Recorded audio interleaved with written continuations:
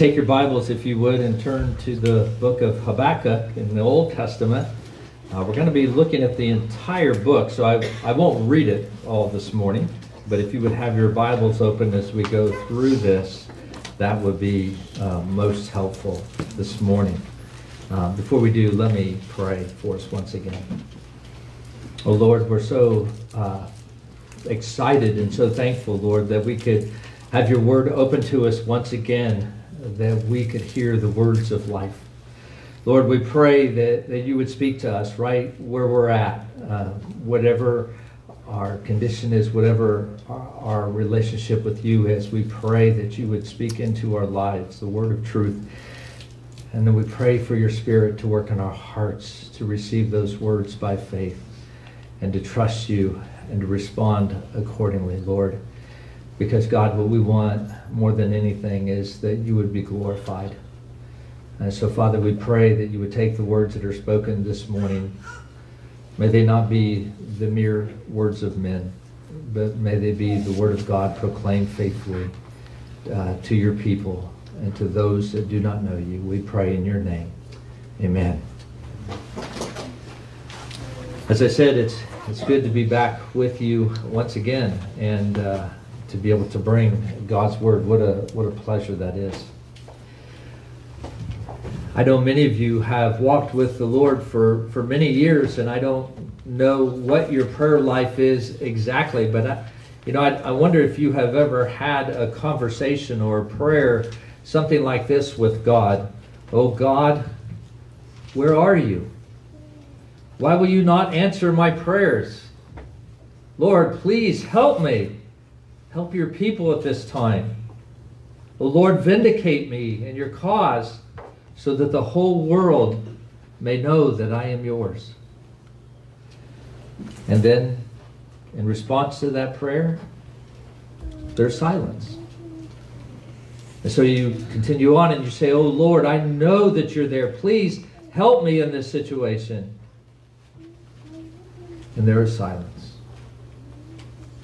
Now, if you've never prayed a prayer like that, maybe never experienced that with the Lord, I would tell you that you will at some point in your life.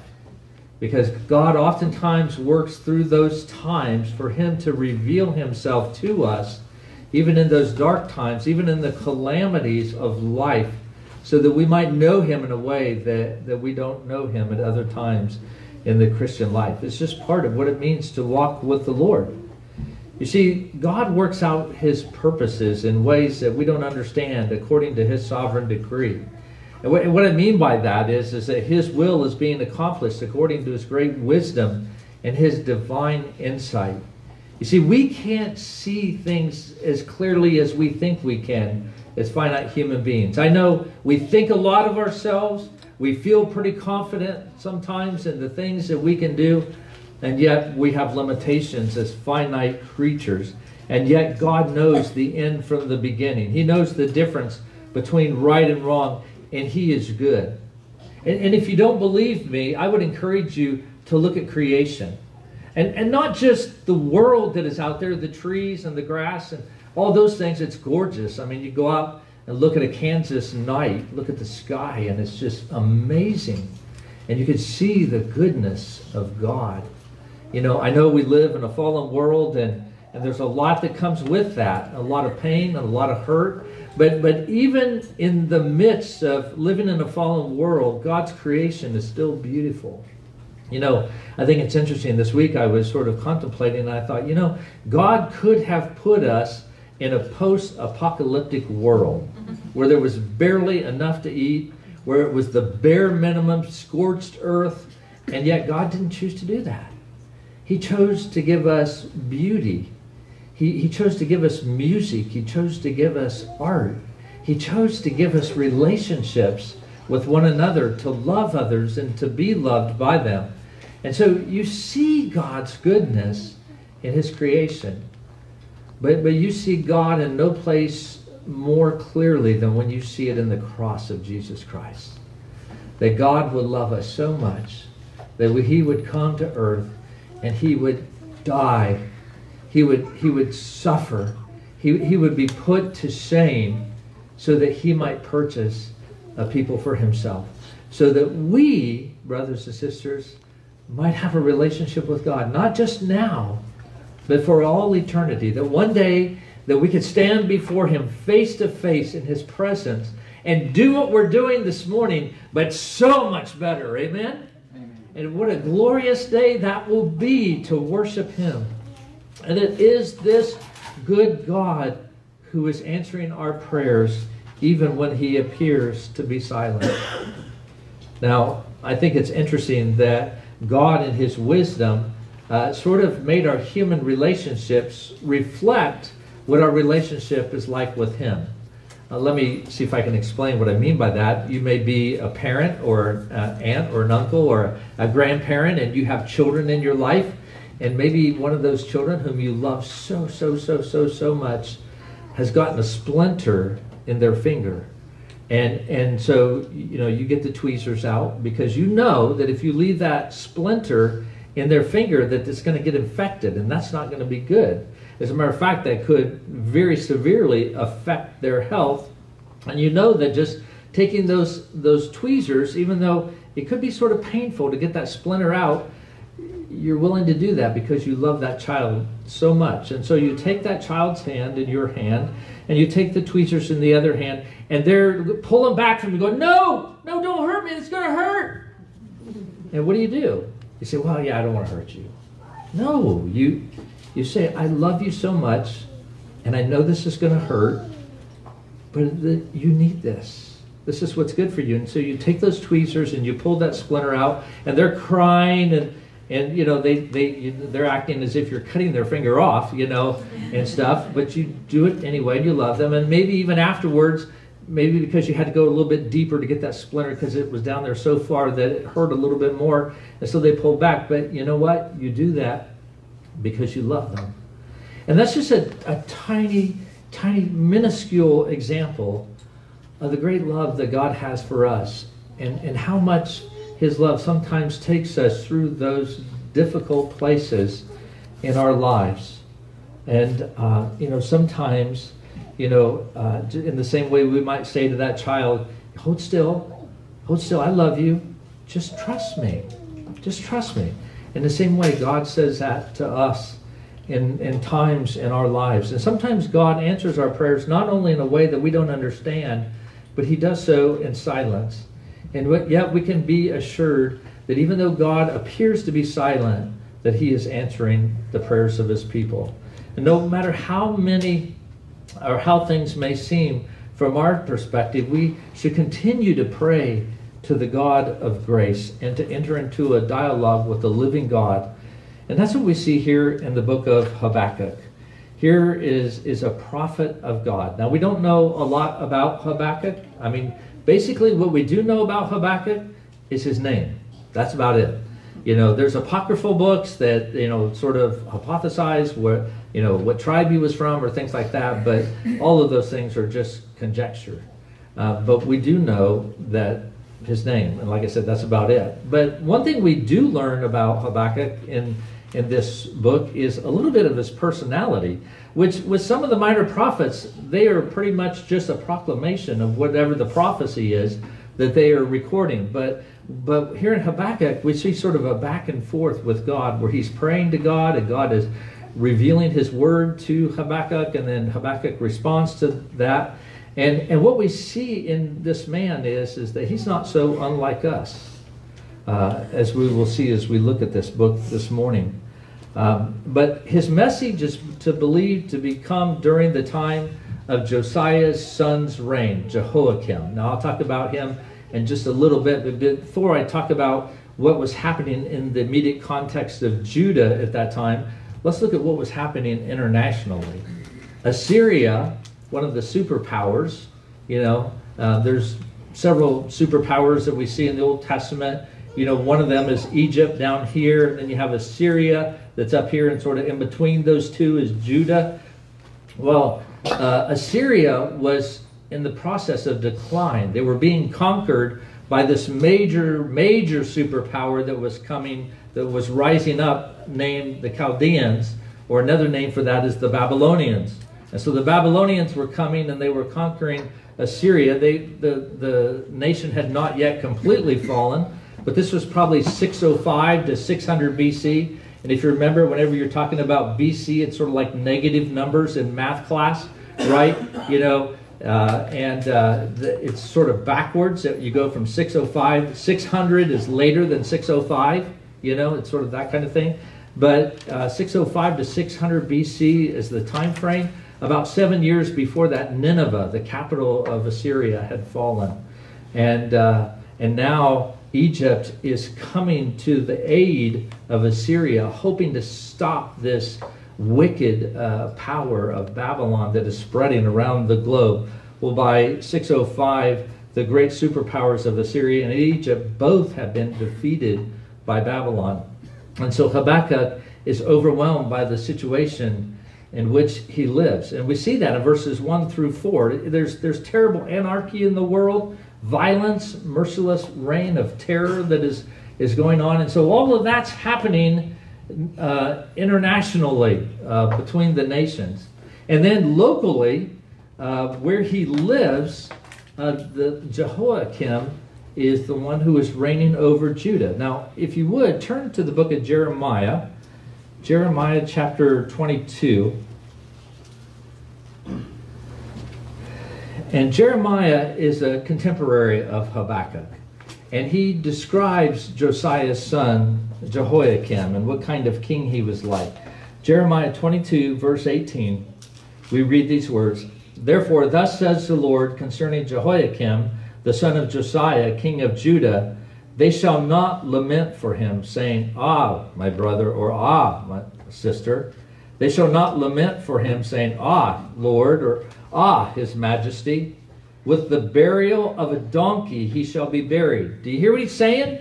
That the king over Judah is to be buried like a donkey. Okay, which obviously was not very complimentary. "Dragged and dumped beyond the gates of Jerusalem. Go up to Lebanon and cry out, and lift up your voice in Bashan. Cry out from Abarim, for all your lovers are destroyed. I spoke to you in your prosperity, but you said, I will not listen." You see, the Lord spoke to Jehoiakim, and he would not listen.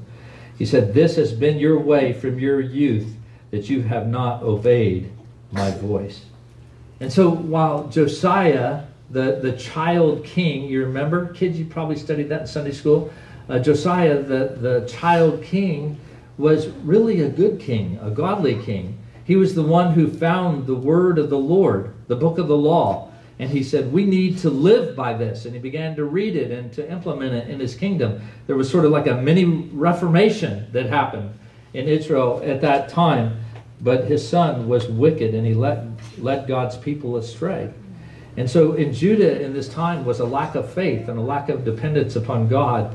A lot of worldliness that was occurring at this time, and really a functional deism that characterized even the nation of God.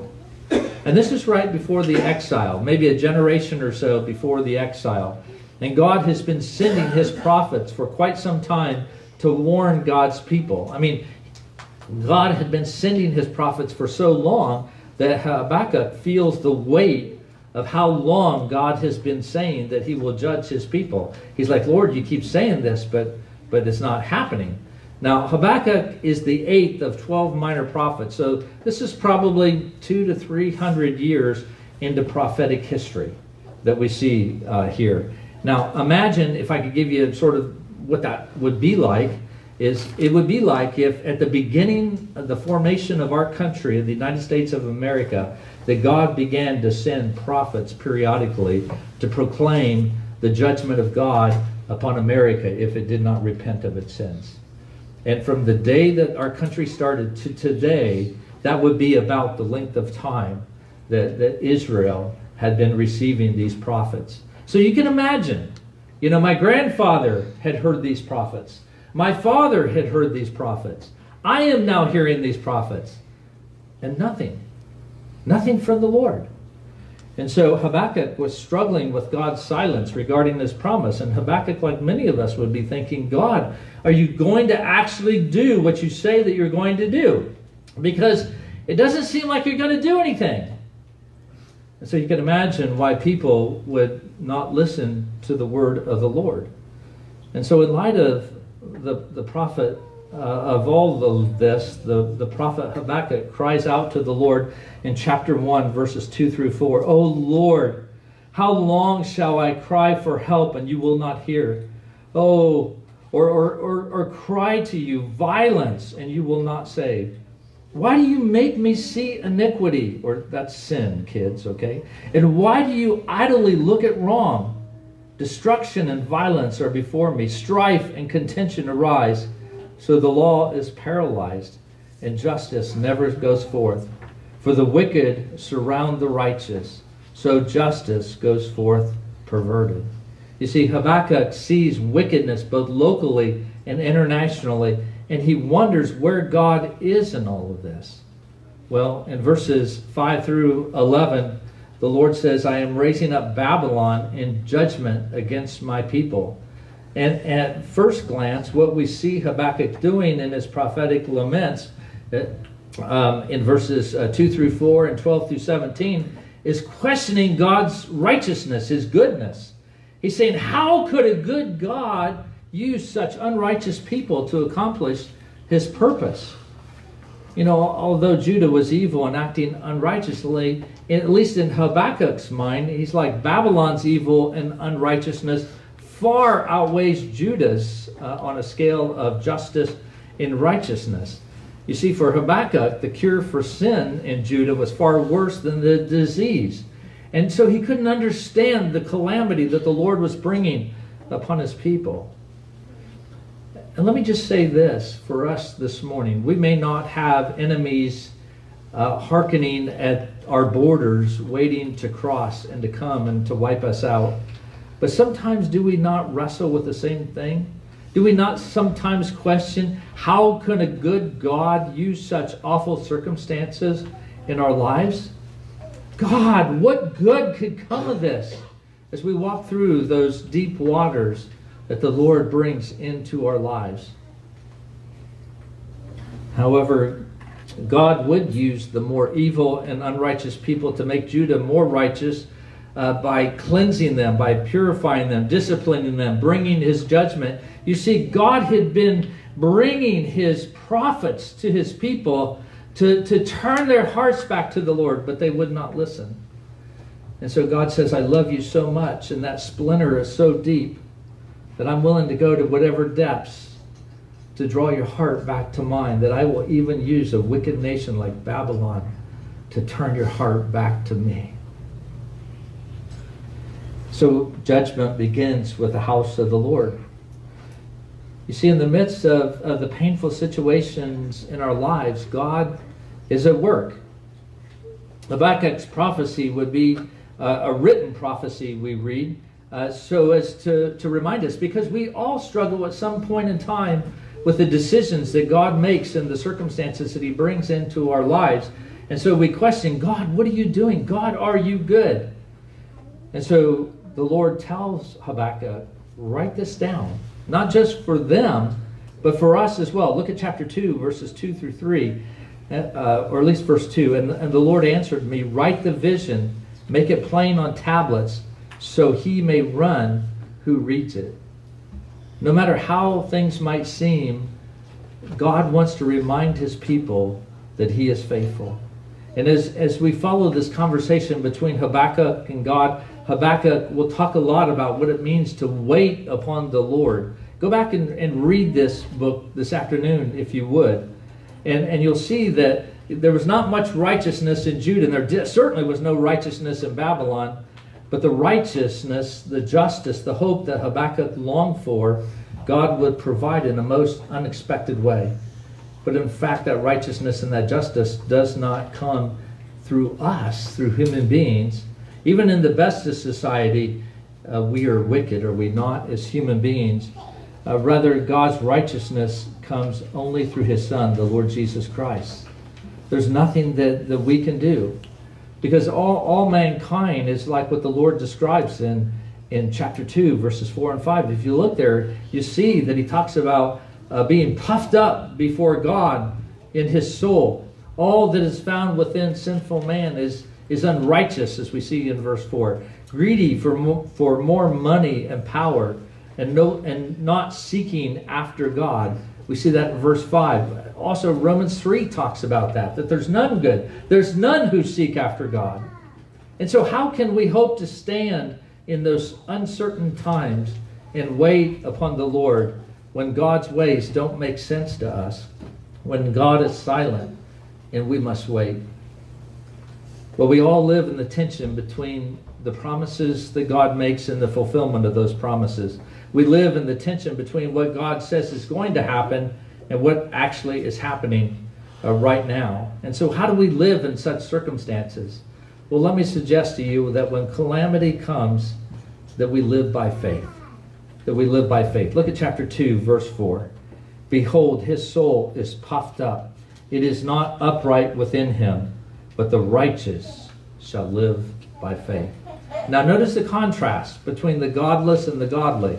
Those who don't follow the Lord are proud. They're demanding from God what they want from him. They see God as their slave, that he should do whatever they desire, not acknowledging God for who he is as creator, or the holy God, or the judge of the earth.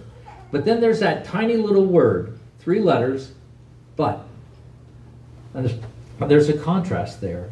He contrasts the arrogant with those who follow God. He calls them the righteous. The word righteous there means just and righteous in conduct and character towards God. And as I said earlier, we know that none of us stand righteous before the Lord. It is only through the Lord Jesus Christ, through his atonement, that we have true righteousness. Amen. Isaiah 64:6 says, we have all become like one who is unclean, and all our righteous deeds are like a polluted garment. We all fade like a leaf, and our iniquities like the wind take us away.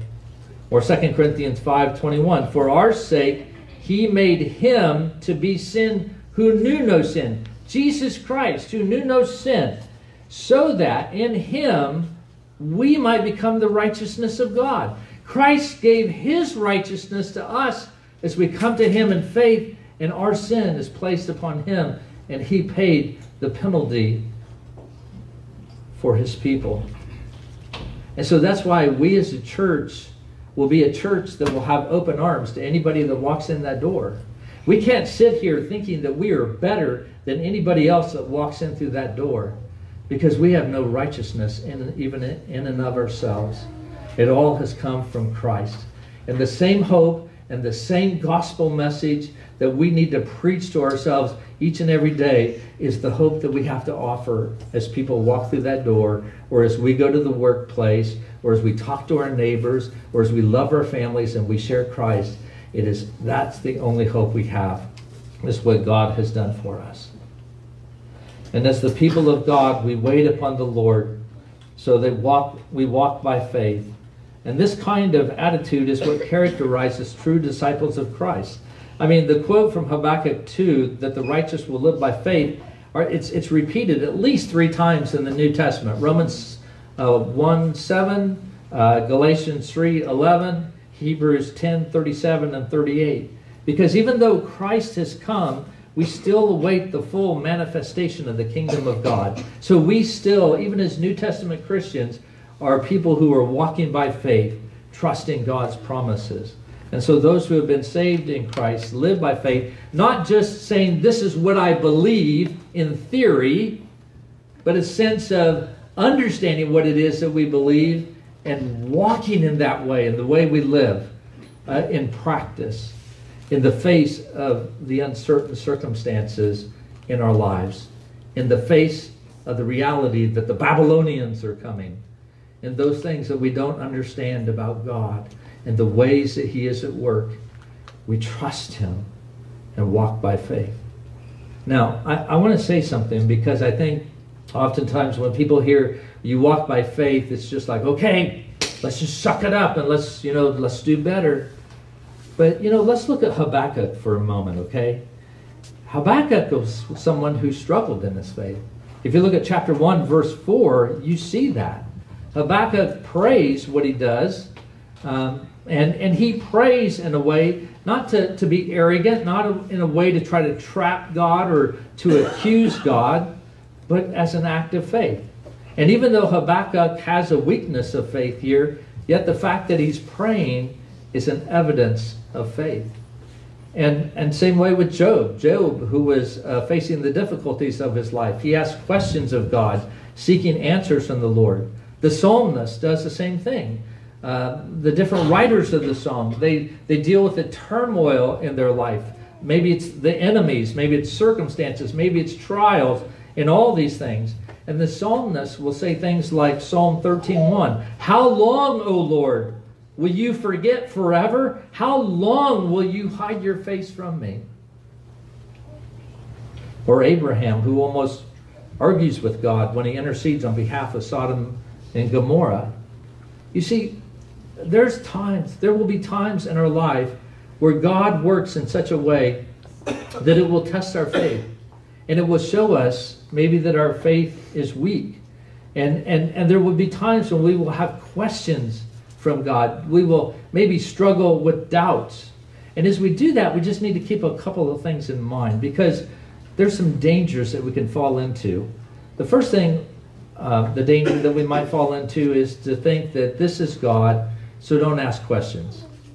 This is God, so don't ask questions. Just be quiet and trust Him and never seek an answer. And so sometimes as Christians, what we do is we're wrestling in our faith. If we buy into this idea, then we may be struggling with the things that God is doing in our lives. And yet as other believers come and say, "Hey, how are you doing?" We go, "Oh, I'm good. But yet it's tearing us up. And we're struggling. And we feel like we have to put on this false face of righteousness before our brothers and sisters so that they don't see the true struggle that we're having. But as I said earlier, if you look at Habakkuk and Job and the psalmist and Abraham, and even Christ in the Garden of Gethsemane, as he prays, "Father, would you take this cup from me?" And yes, he says, "Not my will, but your will." But he is crying out to God. And all of these godly men, they seriously wanted to understand God's actions. And while not perfectly, except for Christ, who was perfect, they wanted to understand what God was doing. And so they cried out to Him. So that's okay to do that. But we do need to be careful not to fall into the other danger, and that is that when we do ask God questions, to do it in a way that is demanding. To do it in a way that exalts ourselves over God, as if He needs to answer to me because I need to know what's happening. And you owe this to me. And we look at ourselves as above God. Maybe that's out of despair. Maybe it's out of anger or some other wrong motives. I had one person who is of a younger generation, like the age of many of you that are here today. And they made the comment to me. They said, the younger generation can pride itself that it values authenticity, doubting, and questioning, almost as if in all of these things they are a virtue.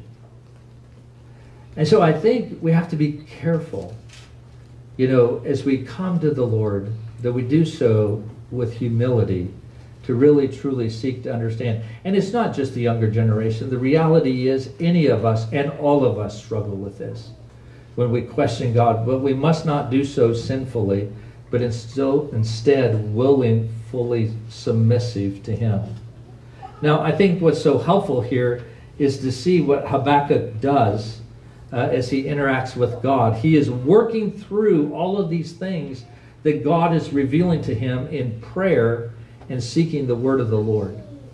And what will keep us grounded in times of calamity and uncertainty is as we come to God honestly, crying out to Him, but with an open Bible, reading His Word and meditating on it. Not just knowing God's Word in a general way, but tying ourselves to specific promises and knowing specifically who God is and how He works, and having this conversation with the Lord where we are listening to Him in His Word and then we are responding to Him.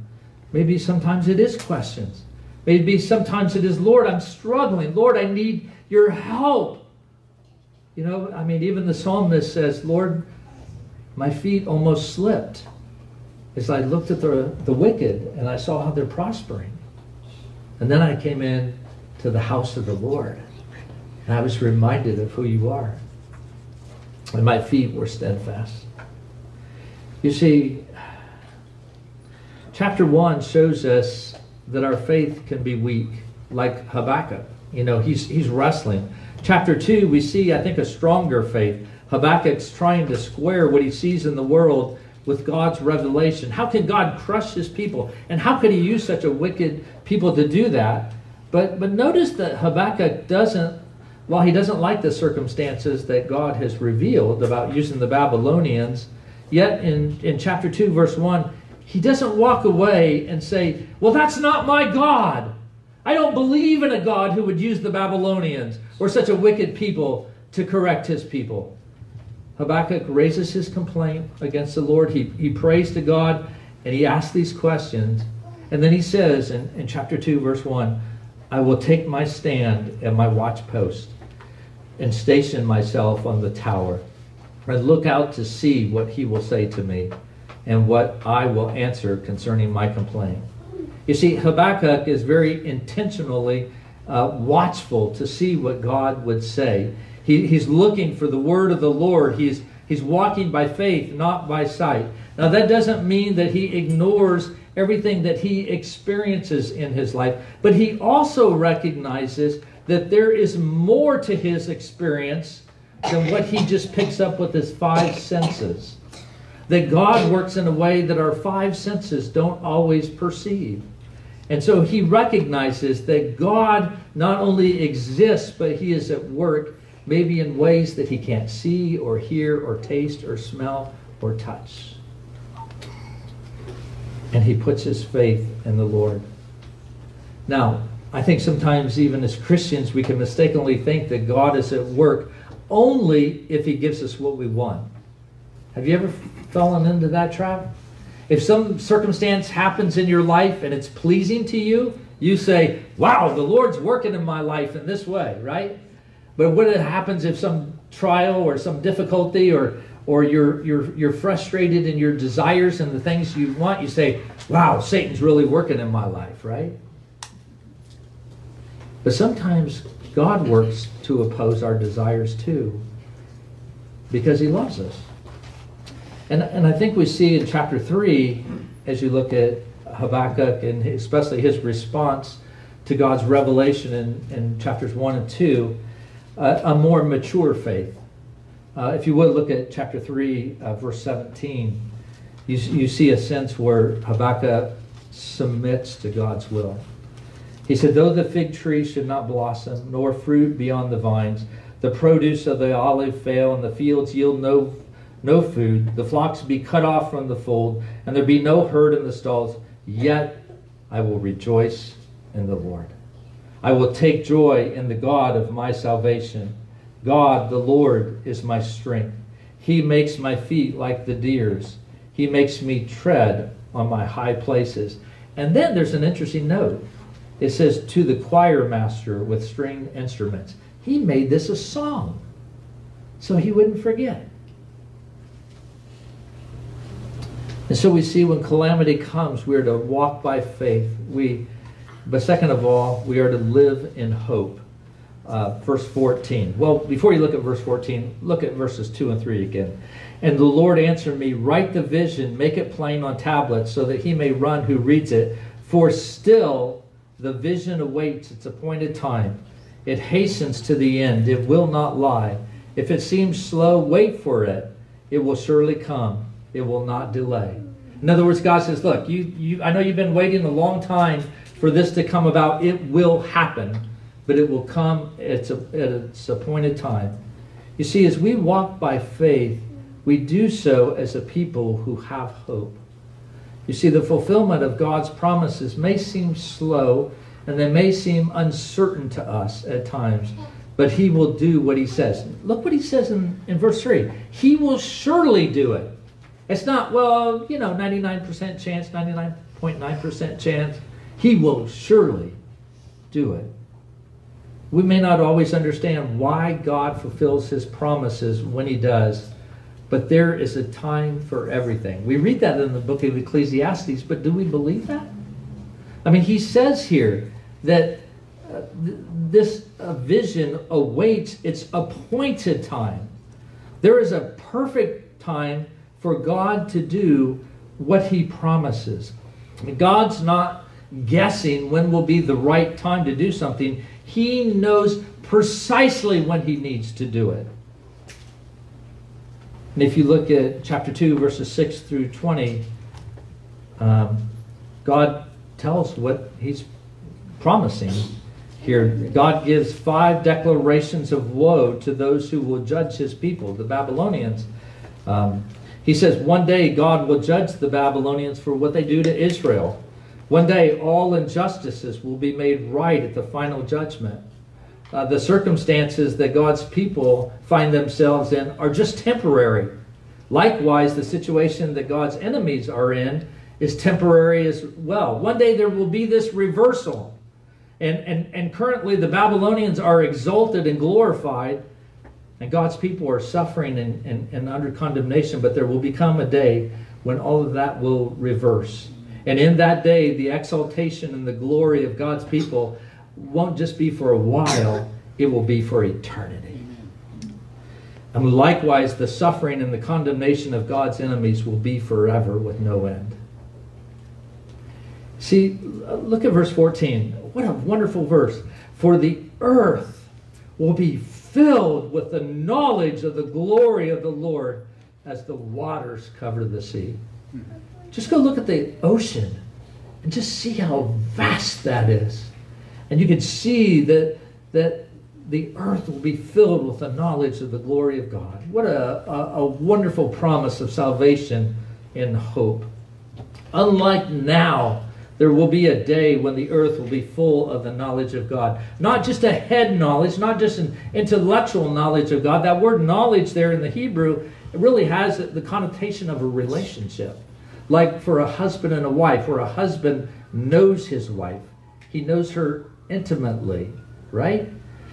There's a relationship there. And in the same way, this knowledge is a sense of a relationship with God. To know God is to be in a right relationship with him. And one day, that's what the earth will be like.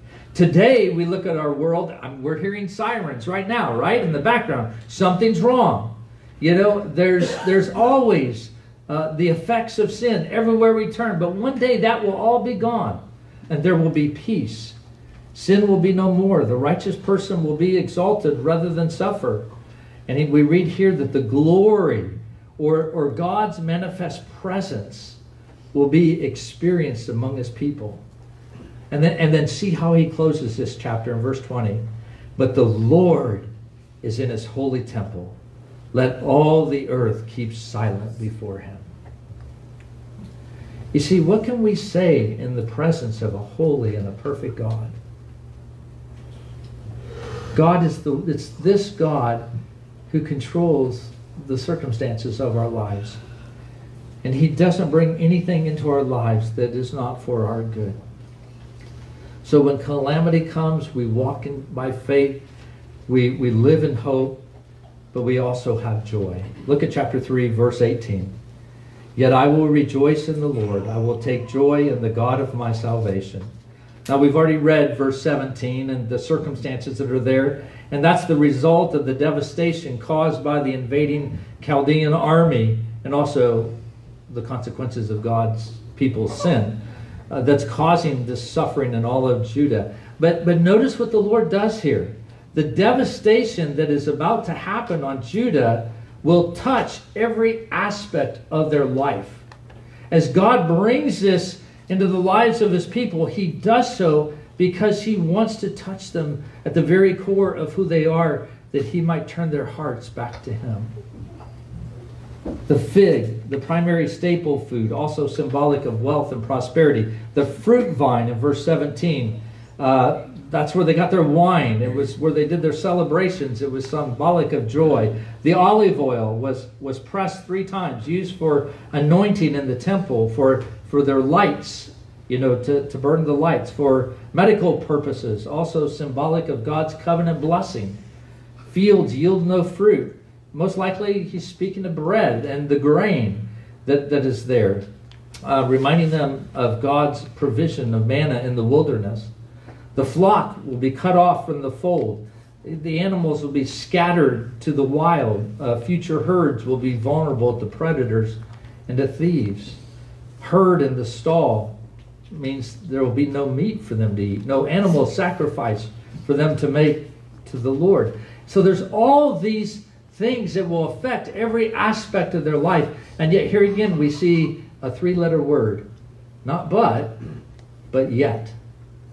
Here again, a term of contrast, a change of direction. That may be the circumstances in Habakkuk's life, in the life of God's people. And yet Habakkuk said, yet I will rejoice. He moves from describing devastation to a declaration of joy. I will rejoice. This declaration is the prophet's choice, even in the face of coming judgment. This is not a form of self-help or mind over matter type of thinking. It is God working in the mind and the hearts of his beloved to give Habakkuk the capacity to rejoice in the face of calamity. It is a gift of God to have joy in the Lord. And he goes on and he says, I will take joy. I like the way one person put it. They said, joy is the flag that is flown from the citadel of the heart when the king is in residence. Let me read that again. Joy is the flag that is flown from the citadel of the heart when the king is in residence. When Christ is our king, when we are looking to him, like what Chris talked about in Sunday school, where we have set our will upon him to do what he commands us because we know that he is good. When we do that, then joy is the result of that. Joy is the flag that flies over our lives. Joy is the fruit of a right relationship with God, regardless of the circumstances one faces. You see, unlike pleasure and enjoyment, joy is not created by one's own efforts, but it's something that's given to us by God. And then he goes on and he says, God the Lord is my strength. Now, how is the prophet to be able to choose to rejoice and to fly the flag of joy in his life? Well, because his life is anchored in God, the Lord, who is his strength. Now, God didn't transfer some supernatural strength to Habakkuk. Rather, God himself became Habakkuk's strength. We need to hear that, brothers and sisters. Especially if you're walking through the deep waters in your life. You're walking through those times of calamity, those times of difficulty. And you may be thinking, how can I get control of my life? How can I somehow gain some kind of strength to endure? And I'm here to tell you, you can't. Nor should you try. It's okay to be weak, but you must look to your God who is your strength. That's where your strength comes from. To look to him each and every day. As we close, if you would, turn to Hebrews chapter 10. Hebrews chapter 10 and verse 32. You know, this is a message. It's not just to Old Testament Christians. We see the same thing in the New Testament as well. And we know that the believers that Paul or whoever you think wrote the book of Hebrews was writing to, that they had suffered most difficult things. And we read about that in Hebrews 10:32. But recall the former days when, after you were enlightened, you endured a hard struggle with sufferings, sometimes being publicly exposed to reproach and affliction, and sometimes being partners with those so treated. For you had compassion on those in prison, and you joyfully accepted the plundering of your property, since you knew that you yourselves had a better possession and an abiding one. Therefore, don't throw away your confidence, which has a great reward. For you have need of endurance, so that when you have done the will of God, you may receive what he promised. For yet a little while, and the coming one will come, and will not delay. But here again, my righteous one shall live by faith. And if he shrinks back, my soul has no pleasure in him. But we are not of those who shrink back and are destroyed, but of those who have faith and preserve their souls. Now, then the writer goes on in chapter 11, and he talks about that faith. And he describes it. He said, now faith is the assurance of things hoped for, the conviction of things not seen. And then he begins to unpack that and show how the saints of old, how the saints in the New Testament walked by faith and what that looked like. And he even carries that theme over to chapter 12, verses 1 and 2.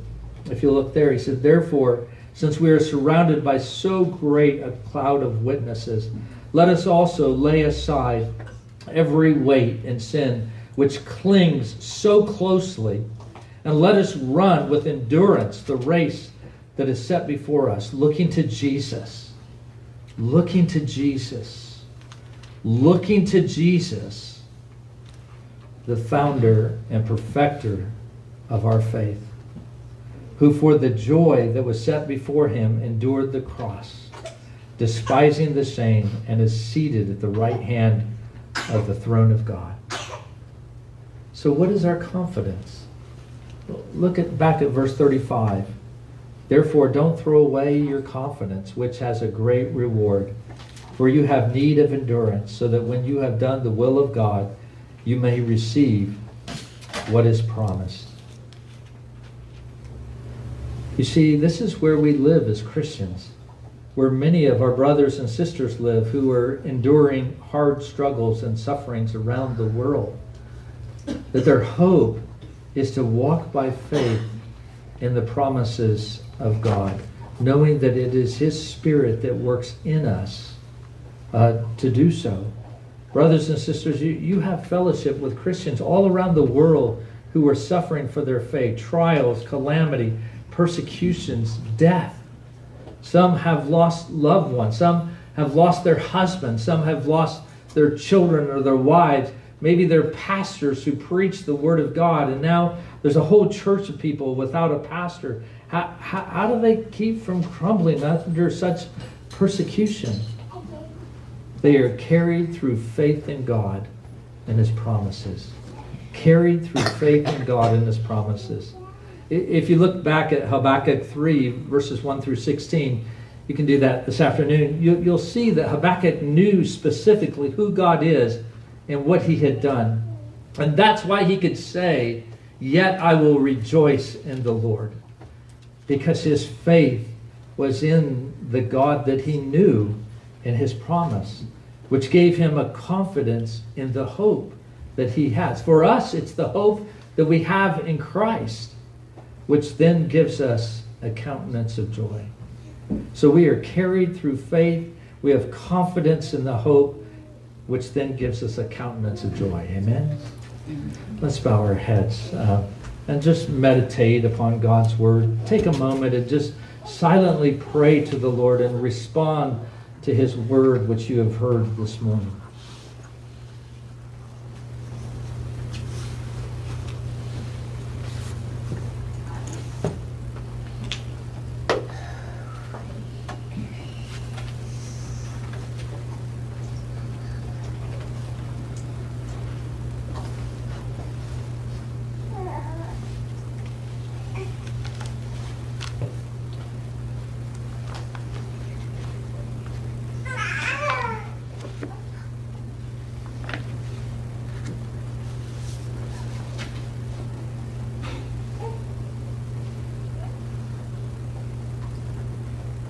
Father, we thank you so much for the word that you have given to us today.